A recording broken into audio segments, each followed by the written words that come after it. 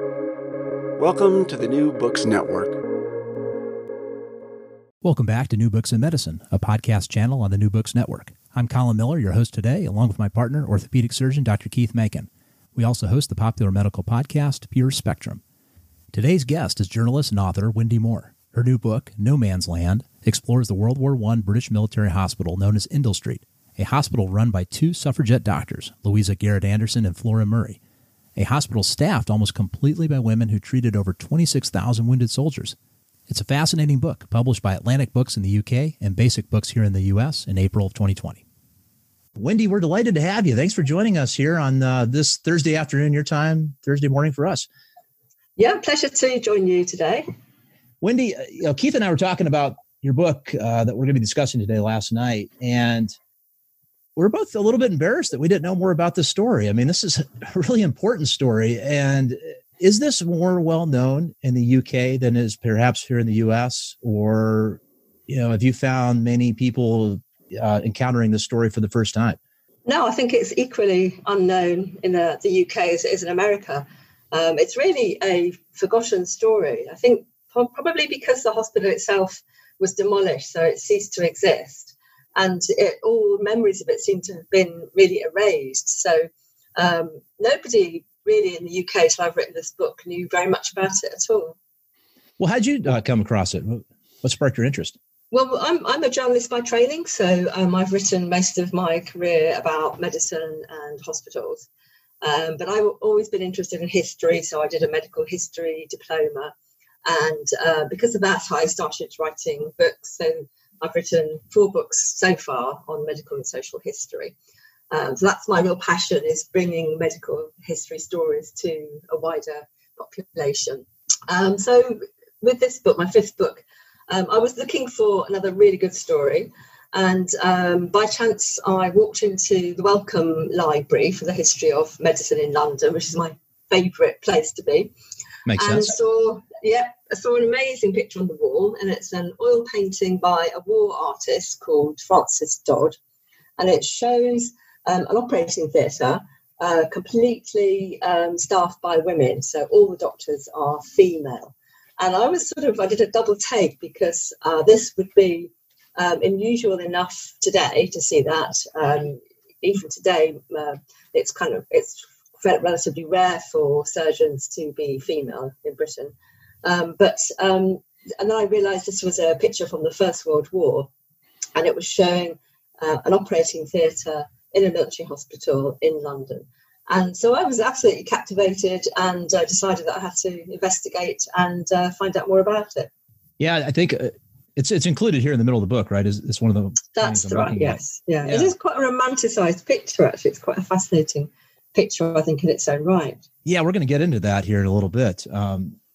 It's interesting, is this is a century ago, and yet, at least for people like me and Keith, it's still a very familiar environment. I mean, you can see the anesthesiologist, right? That could be Murray in this case, Dr. Murray. Not all the equipment and intubation tubes and everything you see today, but it's more of a mask with probably chloroform. But everybody's situated in a similar position. There's what look like a Mayo stand, a back table. It's kind of a way of putting you into history through a familiar lens, at least for us and probably many in our audience. Let's talk a little bit about, I think it'd be helpful just to give us a little review and set the stage here. I mean, we're going back to the First World War. We're also talking about women's rights movements. Women still cannot vote either in the UK or here in the US. New Zealand was way ahead of everybody on that, but everybody else was a step or two behind. And then, kind of paint the landscape briefly for us so we can get in and start looking at some of these women, especially Anderson and Murray.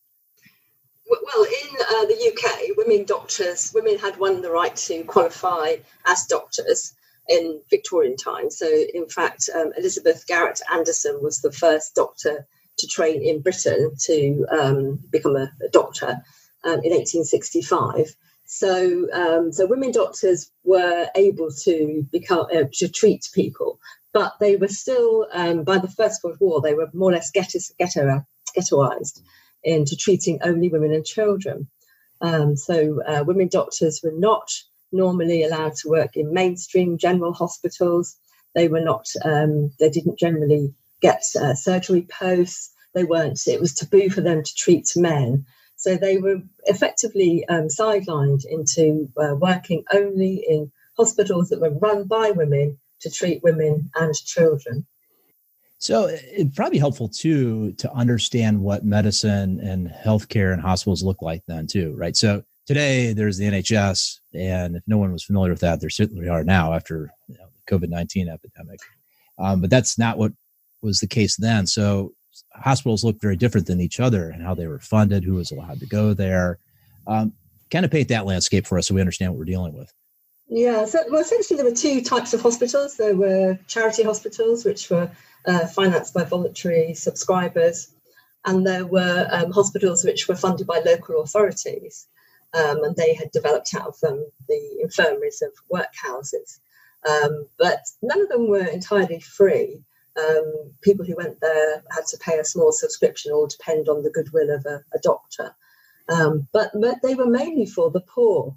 So anybody who could afford to avoid a hospital did so. They would go into a private nursing home or be treated in their own homes. So hospitals were generally for poor paying patients. And they were staffed by doctors who worked there for free. So they were honorary appointments. Most doctors, in fact, worked as either general practitioners, so family doctors essentially, or they had private practices as consultants. And then they would go into the hospitals on a kind of a weekly basis. Hospitals were generally places that most people tried to avoid. In a pre-antibiotic age, they were really seen quite rightly as centres of infection. So the people who were the doctors then in these charity hospitals were actually people who could afford to not take pay. Either did they have private practices on their own that they supplemented, or these were the non-working class, the upper class to some degree? Yeah. So, but people who became doctors were the only people that could become doctors were those who could afford to do so. So they built up a lucrative private practice, and then they would go into work in a charity hospital, maybe for one afternoon a week. So that was a kind of a charitable thing that they did. But they also then got to teach medical students as well. Right. So they would get fees from the medical students for that. Yeah. And you do make the point about the lack of antibiotics, also a lack of a lot of surgical techniques. Abdominal wounds were lethal, really things that we kind of take for granted now.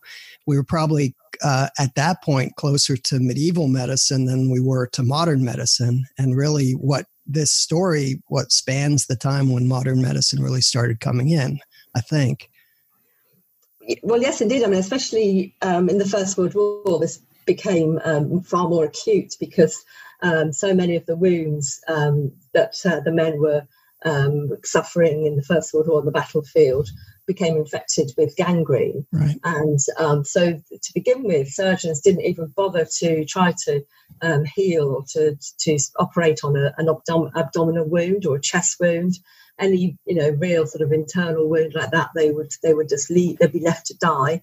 But also many of the compound fractures, the men who got those died from gangrene. So it was very primitive. It was a real sort of a shocking environment for doctors, both male and eventually female as well. And the other part of the backstory that I think is not surprising, but I don't think American audiences really appreciate, is the militancy of the suffragettes and the movement that was going on. Could you fill us in a little bit? I realize we don't have hours to talk about the whole story, but it really does set the scene for our heroes here. Yeah. Where did that come from, and how active was it? And it was really a society shattering activity for these women. But the two women, the main two women in my story, so Flora Murray and Louisa Garrett Anderson, both had joined the suffragettes movement. So as doctors, they had been stymied from working in mainstream hospitals, but they were both frustrated, really angry about this discrimination. And as part of that, they had joined the suffragettes movement. So Louisa Garrett Anderson, she was the daughter of Elizabeth Garrett Anderson, the first British woman doctor in the UK. And her aunt, Millicent Fawcett, was actually the leader of the suffragist movement, who were the non-militant campaigners. So she'd really been brought up in this environment of women fighting for their rights and fighting against discrimination. So it was no surprise whatsoever that she wanted to campaign for the vote. So Louisa Garrett Anderson, she initially joined her aunt's movement, the suffragists, but she quite soon became disillusioned with this. It didn't seem to be making any headway. The government at the time kept making promises to the suffragists so that women would eventually get the vote, but nothing was happening. And so she, like many other women at the time, joined the suffragettes, and that was Mrs. Pankhurst's movement, who decided to actually take militant action to try to achieve their aims. And their motto was deeds, not words. So she actually went to prison for 4 weeks for smashing a window. So that was a really quite serious sort of action and a dangerous thing to do for her reputation. Her Flora Murray, who she met in the suffragette movement, she took even more risky action. Really, she didn't go to prison, but she became the main doctor looking after the suffragette movement. So she was seen as being the honorary physician to the suffragettes. She treated Mrs. Pankhurst and many other suffragettes when they'd been to prison and they'd been force-fed and come out extremely ill and very weak, and she nursed them back to health. But she also helped some of them to evade the police and to escape capture. So I think she was, taking even more sort of risky action for her reputation. The suffragettes had begun by small protests, by disrupting election campaigning meetings and hanging banners up and so on. But this did escalate, and by 1914 it had become quite a sort of really quite violent campaign. They were actually starting fires and setting bombs. I think it got to a point where there's almost no return, which is the point at which the First World War broke out. And at that point, the suffragettes then and the suffragists both suspended their campaigns to support the war. Yeah, which is really interesting because it was a huge sacrifice, but we'll see this shortly here, how much these women were actually needed. I was just one more thing on this. I mean, we talk about militancy. I was really surprised by some of the level of violence. I mean, and I understand. I mean, I can imagine their frustration. And a lot of these women came from more privileged backgrounds. So when you say the reputation, that really did mean something, right? Wendy? I mean, that's not a simple fleeting thing. That's right. I mean, most of the women really did come from quite sort of, wealthy backgrounds. So there were lots of kind of titled ladies who supported the suffragettes, who also went to prison. Louisa Garrett Anderson, in fact, she was one of the founders of a movement to refuse to pay income tax. So that was one of the campaigns to try to get the government to change its mind. And she also led marches by women doctors against calling for the vote. So, in fact, there were lots of women doctors who did support the suffragette movement. I think they were probably more angry than other women in particular because they had a qualification exactly the same as their male colleagues, but they were being effectively barred from doing the same work. And although they were professional women who, some of them were earning reasonable amounts of money, they had their own houses, they were denied representation, so they were denied the vote. So I can completely understand their anger. Do you think that their the actions of the women doctors going to Europe and setting up the field hospitals, or even setting up Endell Street ultimately, did they do it as an opportunity? Do you think they said, okay, this is our chance to show the world we can do this? Or do you think they did it out of patriotic is the wrong word, but just because it was the right thing to do? Yeah, I think very much both of those things. I think they did want to serve their country, but they also realised this was a once in a lifetime opportunity that they could actually prove their worth. So at the start of the war, there were about 1,000 women doctors in Britain. And when war broke out, about 60 of them immediately volunteered their services to the War Office. But they were told very bluntly that they weren't wanted, that women doctors were not needed in the army. So several of them actually then started to set up their own units to work abroad. In fact, Flora Murray and Louisa Garrett Anderson were the first two women doctors to take a unit abroad.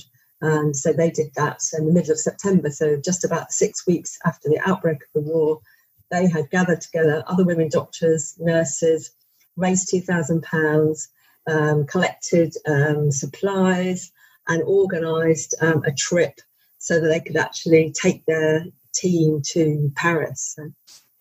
So just before we jump into that, I want to cover one more thing. So you answered part of my question here, but when Elizabeth Garrett Anderson became the first licensed physician in the UK, we go from, 1865 to just the outbreak of war in 1914, 1,000 women doctors in practice. Mm-hmm. Yeah. Where were most of them training? And let's start with Elizabeth. What was involved with her breaking through and getting into what presumably is a male-dominated, medical school, and how did that kind of separate a little bit into one track for women and another one for men? Well, yes. I mean, Elizabeth Garrett Anderson had a huge battle to get her qualification. She wasn't the first woman doctor to join the medical register. That was actually Elizabeth Blackwell, who'd been born in Britain, but she actually got her qualification in America. That's right. So she then came to Britain briefly and put her name on the register. But then as soon as she'd done that, the authorities in Britain stopped anyone joining the register who'd got a qualification abroad. So that route was ended. So Elizabeth Garrett Anderson, she tried to train at universities all over Britain. She approached every medical school, every hospital, and she was denied the opportunity to get her qualification by usual means. So eventually she had to do an apprenticeship with an apothecary. And through that way, after doing a 5-year apprenticeship in a hospital, working for an apothecary, she then was granted a license through the Society of Apothecaries. And at that point, that enabled somebody to join the register. But as soon as she did that, that route was closed. So everything she did was stopped. She actually managed to join the British Medical Association, her local organisation. And when she got to the main conference, the members suddenly realised they'd inadvertently allowed a woman to join, and so no women were allowed to join the British Medical Association for the next 19 years.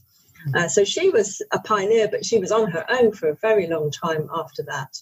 And so she and another doctor really helped to found a medical school specifically for women. So that was the London School of Medicine for Women. And that became attached to the Royal Free Hospital. And virtually all of the women doctors, even up to the First World War, had got their training through the London School of Medicine for Women.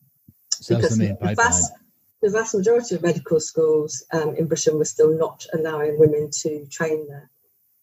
So maybe 1,000 doctors in 1914. How many doctors total do you think at that point? Yes, I should know that. I'm sorry. I don't know the actual figure, but they were still a small percentage. Yeah, very small. That's more what I was getting at. Mm-hmm. Okay, well, yeah, sorry to divert you there. So now we're back to the outbreak of the war. Give us, because you spent a lot of time in this, right, and thinking about this. Give us a sense of how people felt about this war. I mean, it in some ways there was, it was an excitement. We're going to go push the Germans back, but there was a lot of shock too, right? I mean, I think a lot of people didn't expect this to actually become what it did. And then obviously they expected to wrap up in less than a year, and it didn't. So give us a sense of how most people looked at this. Yeah, I think right up until the outbreak of war in August 1914, most British people were not expecting Britain to get involved in the war at all. So it came as quite a huge shock when Britain did declare war on Germany for having invaded Belgium. And then very quickly people did mobilise. So Britain had a very small army at that point. That army mobilised and went to France, and the government began recruiting to get more people into the army. So there was a kind of big push of patriotism. It really was patriotism, where young men were going and getting drunk, some of them, and then signing up together, forming what we call PALS battalions, so battalions of friends. So there was a big recruitment push, but that kind of tailed off after a while. So I think it definitely would have felt like a long war. I think there were huge deprivations. There were restrictions on movement. Rationing came in. And for people on the home front, it was a very grueling war. And the war did really come right into the centre of London as well. So there were many wounded men walking down the streets, in cafes and restaurants. There were 300 hospitals receiving wounded just in London, ambulance trains arriving day after day. Crowds were surging around railway stations, waiting to greet the wounded. So it was... Not to mention the Zeppelin airships dropping bombs on people. Exactly. I mean, it's just, you don't forget about these kinds of things.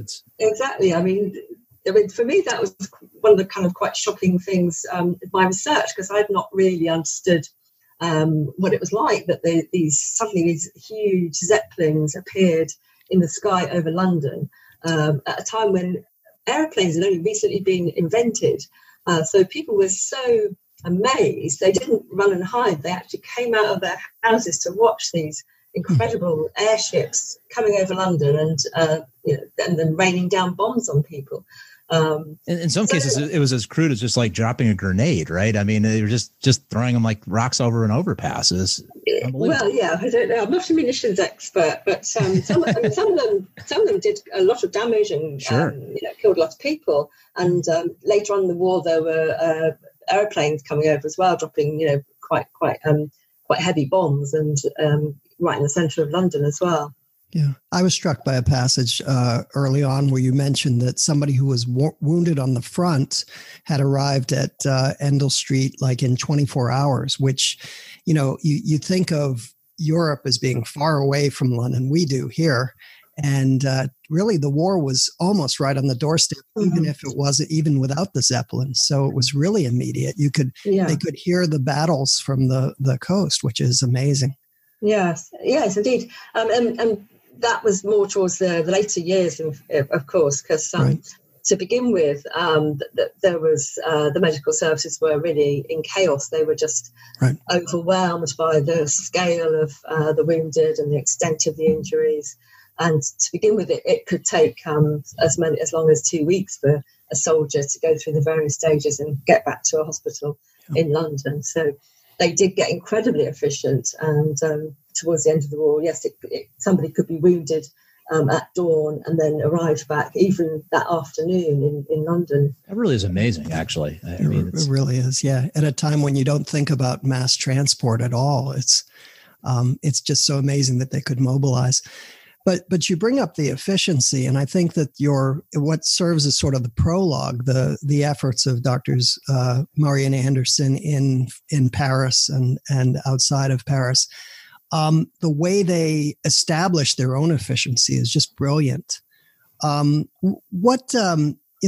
much did they learn? I mean, clearly it worked in Endell Street. Did they leave a record? Were other hospitals setting up with similar efficiency, or was this really a unique, spectacular thing in this time? You talk about France. Yes, that's right. Yeah. So to begin with, as I said, the medical services were really overwhelmed and were not coping. So people went out there and discovered that men were getting wounded, and hospitals in Paris were actually empty. So they were not getting the wounded to where the beds were. So in fact, Murray and Anderson, they were working in they took over a hotel in Paris. It was a luxury hotel that had only recently opened, but never had guests. And they converted that into a hospital.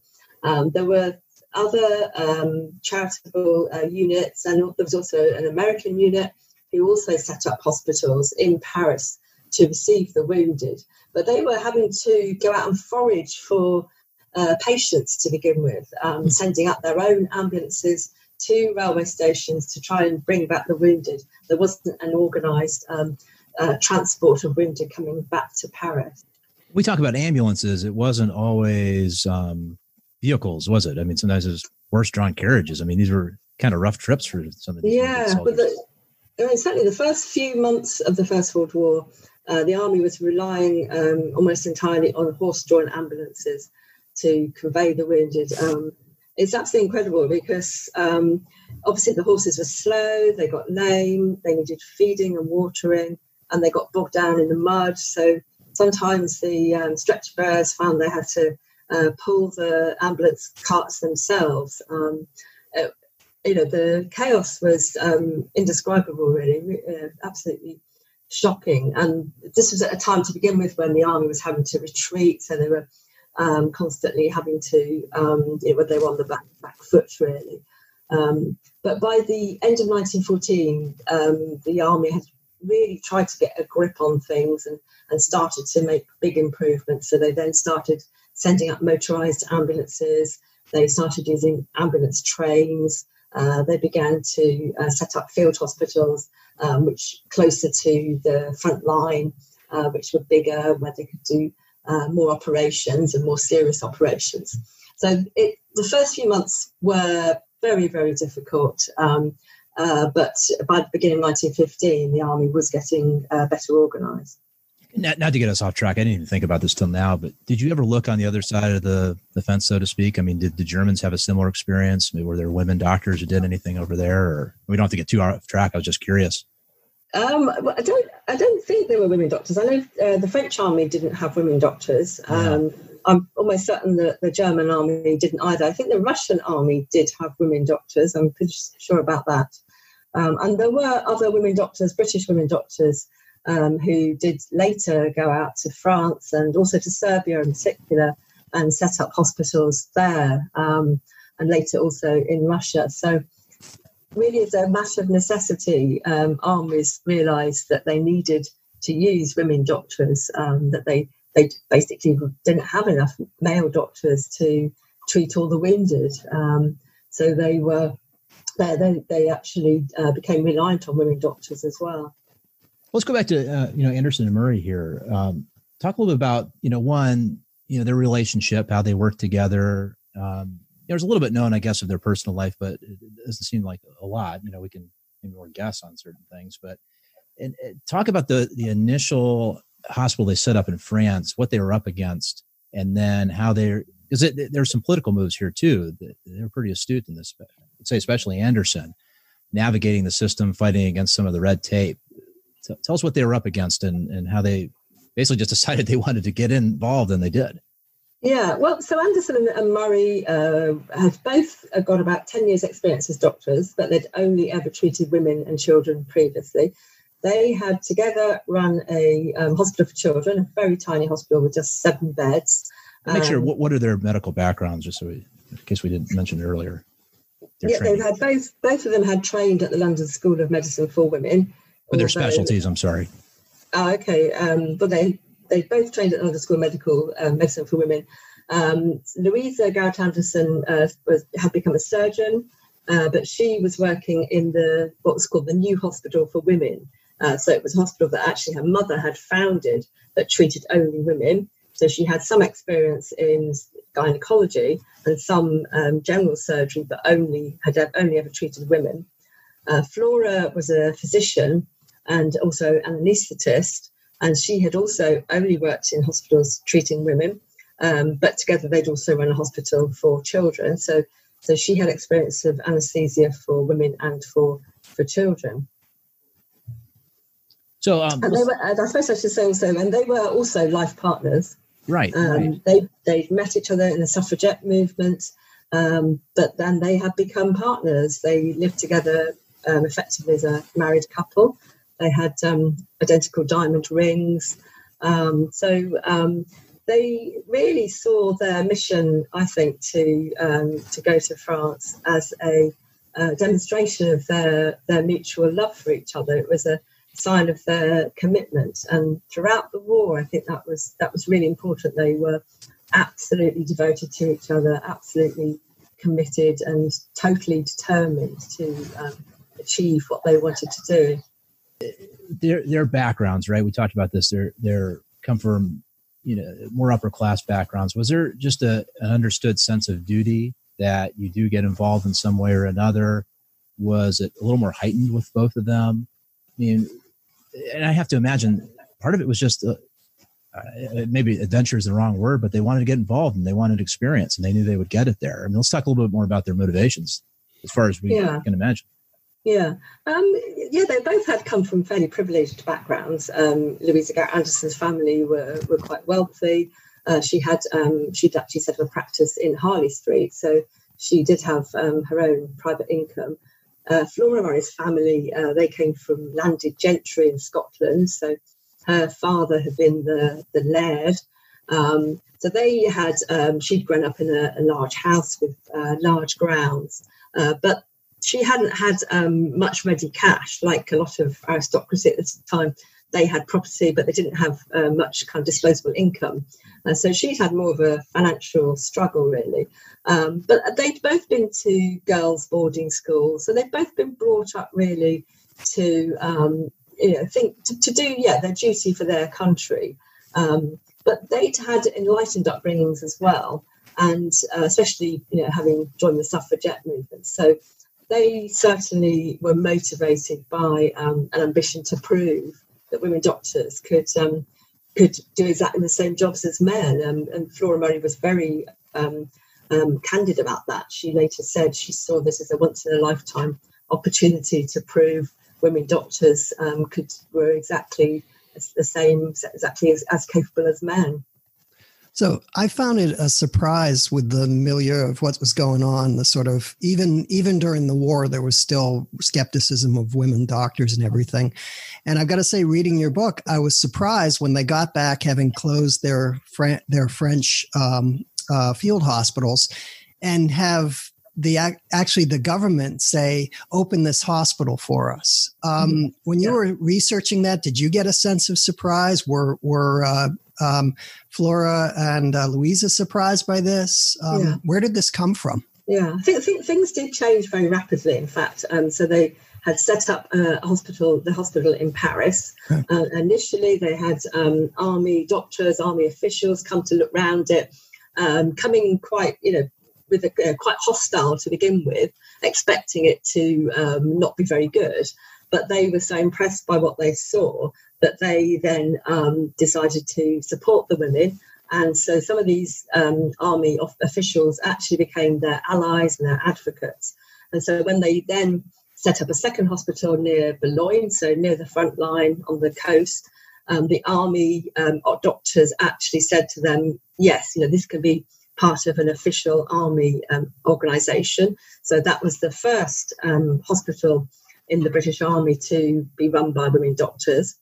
And on the basis of that was so successful that word got back to the War Office in London. So the army doctors in France, that their praise got to the head of the British Army's medical services, Sir Alfred Keogh. And so it was him who then met with the two women and gave them the invitation to run a major military hospital in London. And they were surprised. It was unprecedented that this should happen, that women doctors should be officially sanctioned to work in the army. And it was a measure of necessity, largely, because by that point, many male doctors had been killed in action. So the army knew very well they needed more hospitals in London. They needed many more doctors. So there was definitely a necessity there. But even so, Keogh himself was taking a very brave step. He described it later as a gamble. And many of his own colleagues had tried to persuade him not to go ahead. They thought it was too risky. And many of them were saying that this hospital, the London hospital, would not survive for 6 months. So there was still, great reservations about it. And even when they set up their hospital in London, so they were given a workhouse in the centre of London to convert into a military hospital. And even at that point, there was lots of opposition, and the War Office, many of the people at the War Office were as unhelpful as they could be. So they were still really battering against a brick wall in many cases. Let's talk about the soldiers a bit. I mean, what was their perception of being treated by women? I mean, almost none of them ever had, unless they had, been treated as children in one of these hospitals, I presume. What did they think? And what was the state of many of them coming in? I mean, some of them weren't necessarily in a position to be fully aware of what was going on because of their wounds. Yeah. Well, this is one of the great fears and the big objections, was that men would not want to be treated by women doctors, and that soldiers would be, shocked and not, that it was kind of unseemly for women doctors to treat men, to see them unclothed and to treat them and to deal with wounds in sensitive places, for example, despite the fact, obviously, that there were female nurses that were doing all these jobs. But this was one of the big objections. To begin with, some of the men who arrived at Endell Street on these convoys came off ambulance trains, were taken there by ambulances, and they looked around and they were surrounded by women doctors, and not just women doctors, but the whole hospital was staffed by women. So it was women stretcher bearers, women orderlies, women did all of the work. They were so surprised that they actually thought they'd been sent there to die, because they couldn't think of another reason why they should be sent to a hospital that was staffed by women.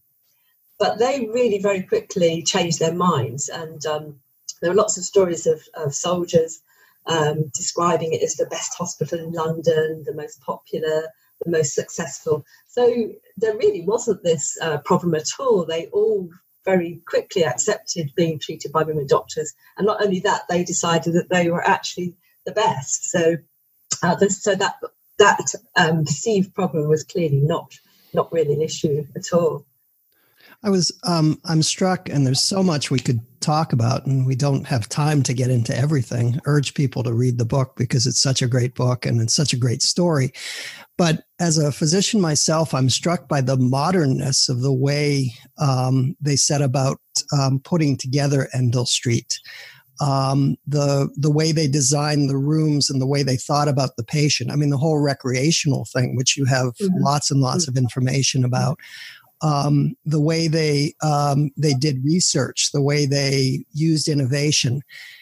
Did they know they were innovating? Did they try to say, okay, this is our chance to design something that's going to be even better than anything? And it is head and shoulder. I mean, you look at the numbers, and the death rates are nothing compared to the other hospitals at the time.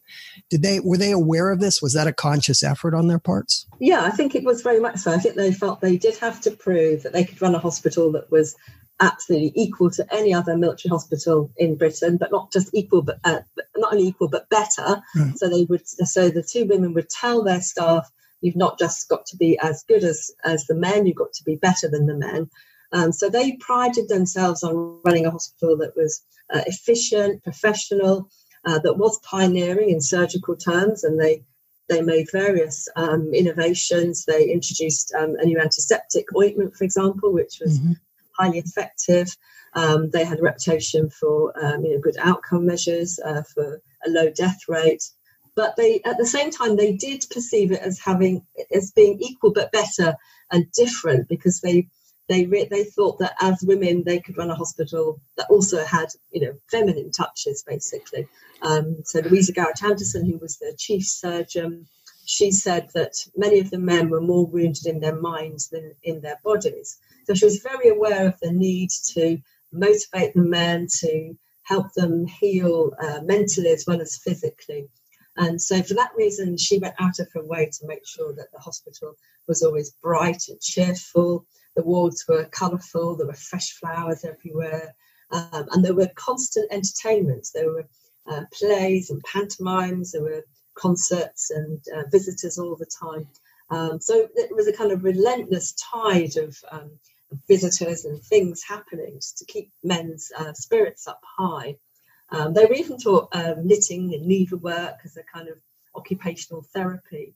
And they also were particularly good at physiotherapy, so that was in its early stages, and also X-rays, which was again another area that was in its very early stages as a specialty. Remarkable. Yeah.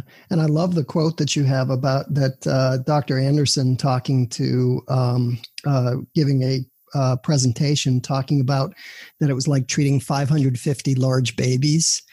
Yes. If you find the way to treat children, what toys they like, what they like for tea, what frightens them most, you have a great way to find out how to run a military hospital. Yes. It's just absolutely brilliant. And they did. They applied the women and children's experience to adults. And I think that might have been one of the ways that it was successful. That's right. But I think there was also a class element to this, because most of the men who were treated were ordinary soldiers, so Tommies they were called really.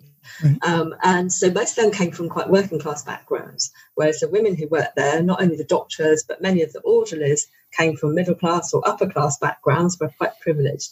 So I think that was quite significant in terms of keeping discipline and maintaining kind of, respect and belief in what they were doing.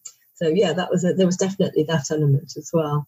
Yeah, and they're always dealing with the cloud of knowing that all of their work may be for nothing because they're going to send these guys right back to where they were injured, right? I mean, how did they deal with that? Yeah, I think that was really poignant. I mean, some of them talked about how it was very similar to being in the suffragette movement, because the suffragettes went to prison, they were force-fed, they came out, the doctors got them better again, and then they had to go back to prison. But this was obviously even more poignant. And there were, I came across quite a lot of stories of men who'd been wounded and went to Endell Street and were patched up and sent back to the front and then killed later on. So I think it was very close to them. And I think as the years went on, it did kind of wear on them, and the staff found towards the end, the later years, that it was quite exhausting and grueling and quite tiring. So I think that eventually did have its toll on them. Well, just like Keith was saying, I mean, there's so much here to talk about, and we're getting closer to the time. I mean, there's everything from signing Florence Nightingale's death certificate to, treating a soldier who was one of the police officers who arrested one of them during a protest. I mean, there's just all sorts of just amazing little things in here. But I don't want to skip past talking about the epidemic, the Spanish flu. Let's talk a little bit about, kind of skipping ahead here so we don't miss that, considering we're still in the middle of COVID-19 here. Tell us a little bit about that, Wendy. Well, yes, exactly. Well, when the war ended, Endell Street stayed open for another year. So the doctors then treated the victims of the influenza pandemic of 1918, 1919. And the second wave, which was the most lethal wave of the pandemic, actually hit Britain at the very time of the armistice. So November 1918, where people were out celebrating in the streets, that peace had come. That's when the flu hit its really highest peak. And so Endell Street became inundated by patients with the flu. So not only soldiers, but local people as well were admitted. And I think that was really the darkest time, because the staff had really kept going throughout the war through this sort of camaraderie and patriotic spirit of fighting the common enemy. But they were powerless against this invisible enemy, the flu virus. There was very little they could do to help patients, only nurse them and give them fluids and hope for the best. So, in fact, the death toll at the hospital per week was higher during the flu epidemic than it had been during the war per week. So that was incredibly depressing and hard for the staff. and also literally difficult because many of the staff got ill too with the flu, and at least 4 of them actually died of the flu. So, yeah, there are definitely parallels with what health staff in particular are going through at the moment. Yeah, I mean, but even reading that, you see that their approach to the flu was very modern, that they seem to understand isolation, that they seem to understand. And if you think about it, in a time where they didn't really have the masks and the protective equipment, a small number died and a number got sick, but the numbers of the people infected, of the caregivers, were not as high as you would be expected to. Mm-hmm. So clearly they were on to something. I wish we had the lessons, which I think leads to the way to end this, to talk about, this wonderful heart lifting story, but really the punchline of it is the legacy is disappointing, that it took years for us to get back to a point where they were, and largely because it got buried. I got the sense reading the final chapters that it was a source of bitterness for both Dr. Murray and Dr. Anderson, and for a lot of the people working. And how could we have ignored that much success, that much experience? Mm-hmm. Colin and I were talking about that. What are your thoughts about that? And what did it take to jostle people out of this complacency and this ridiculous misogyny that they had? Yeah, I mean, it was absolutely shocking because when the hospital closed, the women doctors and all the women staff had to go back to doing exactly the jobs they'd done before. So all the women doctors had to go back to just treating women and children. The hospitals, again, stopped recruiting women doctors. The women doctors who'd worked there throughout the war, who'd kept the hospitals open in the war, they were sacked, and no more women doctors were recruited in the hospitals. Medical schools, which had opened their doors to women students in the war, closed their doors again. So all the experience that these women doctors and particularly surgeons had gained through the war was lost. There was lots of frustration, lots of anger. Some of the women doctors, were very bitter. They actually tried for many years to get jobs in mainstream hospitals and were knocked back. And even if women doctors did get jobs, if they got married, they were not then allowed to carry on. So there was a marriage bar that was in place till as late as the 1970s. So it was not until the Second World War that women doctors again were allowed to work in the British Army.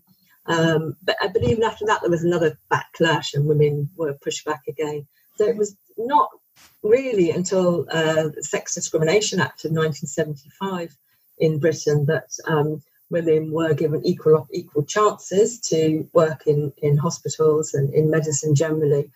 And not until about 2000 that equal numbers of women were enrolled in medical schools. So it's very recent that women doctors have had any semblance of equality. And many women doctors I speak to now still find it very frustrating that they are still not getting into top jobs, top levels of specialties. So there's still a long way to go, I think, still. Yeah. And I think about the lost opportunity. I mean, Dr. Anderson did 7,000 cases or more during her time there. Just the ability to teach and to teach important trauma that would have been so helpful for World War II. But of course, as you pointed out in your book, people wanted to wipe out the memory of World War I. It's over. We don't even have to think about it anymore. And we lost that entire generation of knowledge. And I think we're still finding the pieces. I mean, again, this story that you've told, and just from a standpoint, I'm an orthopedic surgeon, and it's curious that we're taught that Robert Jones during World War I is the father of orthopedic surgery. And yet, for the first time ever, I read in the book that that really a lot of the limb work and the brace work and the surgical work was done at Endell Street. And that's really where the pioneering was. We have no idea. All we know is Robert Jones. I suppose that's what happens in medical history, isn't it? That certain people get adopted as the pioneers and other people get forgotten and left out. And frequently the women are not remembered and erased from history. So there were many women doctors who worked at Endell Street. Some of them had come from Australia and from Canada, went back to their countries and had the same situation where they couldn't get well-paid, well-respected jobs. It's just hard to imagine, I think, how angry and frustrated they must have been and how determined they were to try and change things ultimately.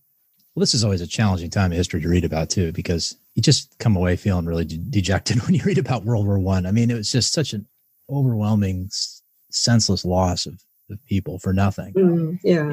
Nothing was learned. And then it was just like an intermission between, First World War and the Second World War. I mean, it's just incredible. And I guess this is part of it. But, and plus, you're talking to Americans, we always like a happy ending, we're still looking for it. Where is it?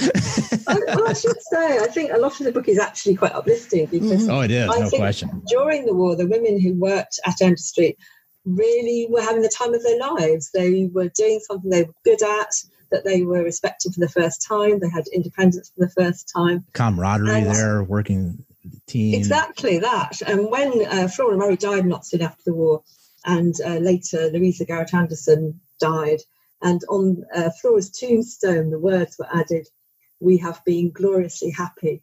And so that's what I take away from the story, that they did what they wanted to do, and they proved that they could do it, and they died happy.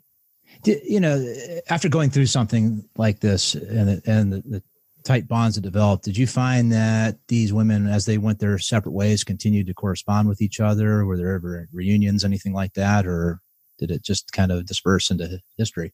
Yeah, certainly some of them did keep up contact, and Louisa Garrett Anderson actually visited Australia at one point, so she went there and met up with some of the surgeons who'd worked for her at Endell Street. There were certainly bonds there, yeah. Well, Wendy, we're at the end of the hour, unfortunately. I guess you can't say it enough. I mean, people should pick up your book because we just scratched the surface here. We say that a lot, though, don't we, Keith? Because that's right. That's why we pick these books. But I don't know. It's got to feel satisfying, Wendy, to write something like this, right? I mean, some of these records, probably no one's looked at them since, maybe the times they were put together, right? I mean, some of the research you were doing. It's hard to show gratitude to people so long ago that did forge a path for us and for others. But I guess this is a way of doing it, isn't it, Wendy?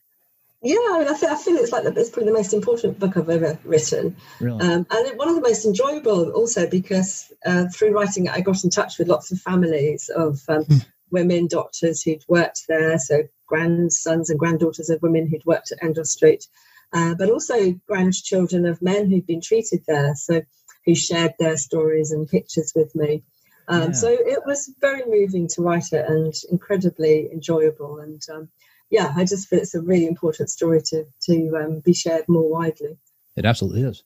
Well, Wendy, to close things out, tell everybody listening here how they can learn more about you, more about your work, and more about either Endell Street or No Man's Land, depending where you're picking up the book, and of course where they can pick up the book.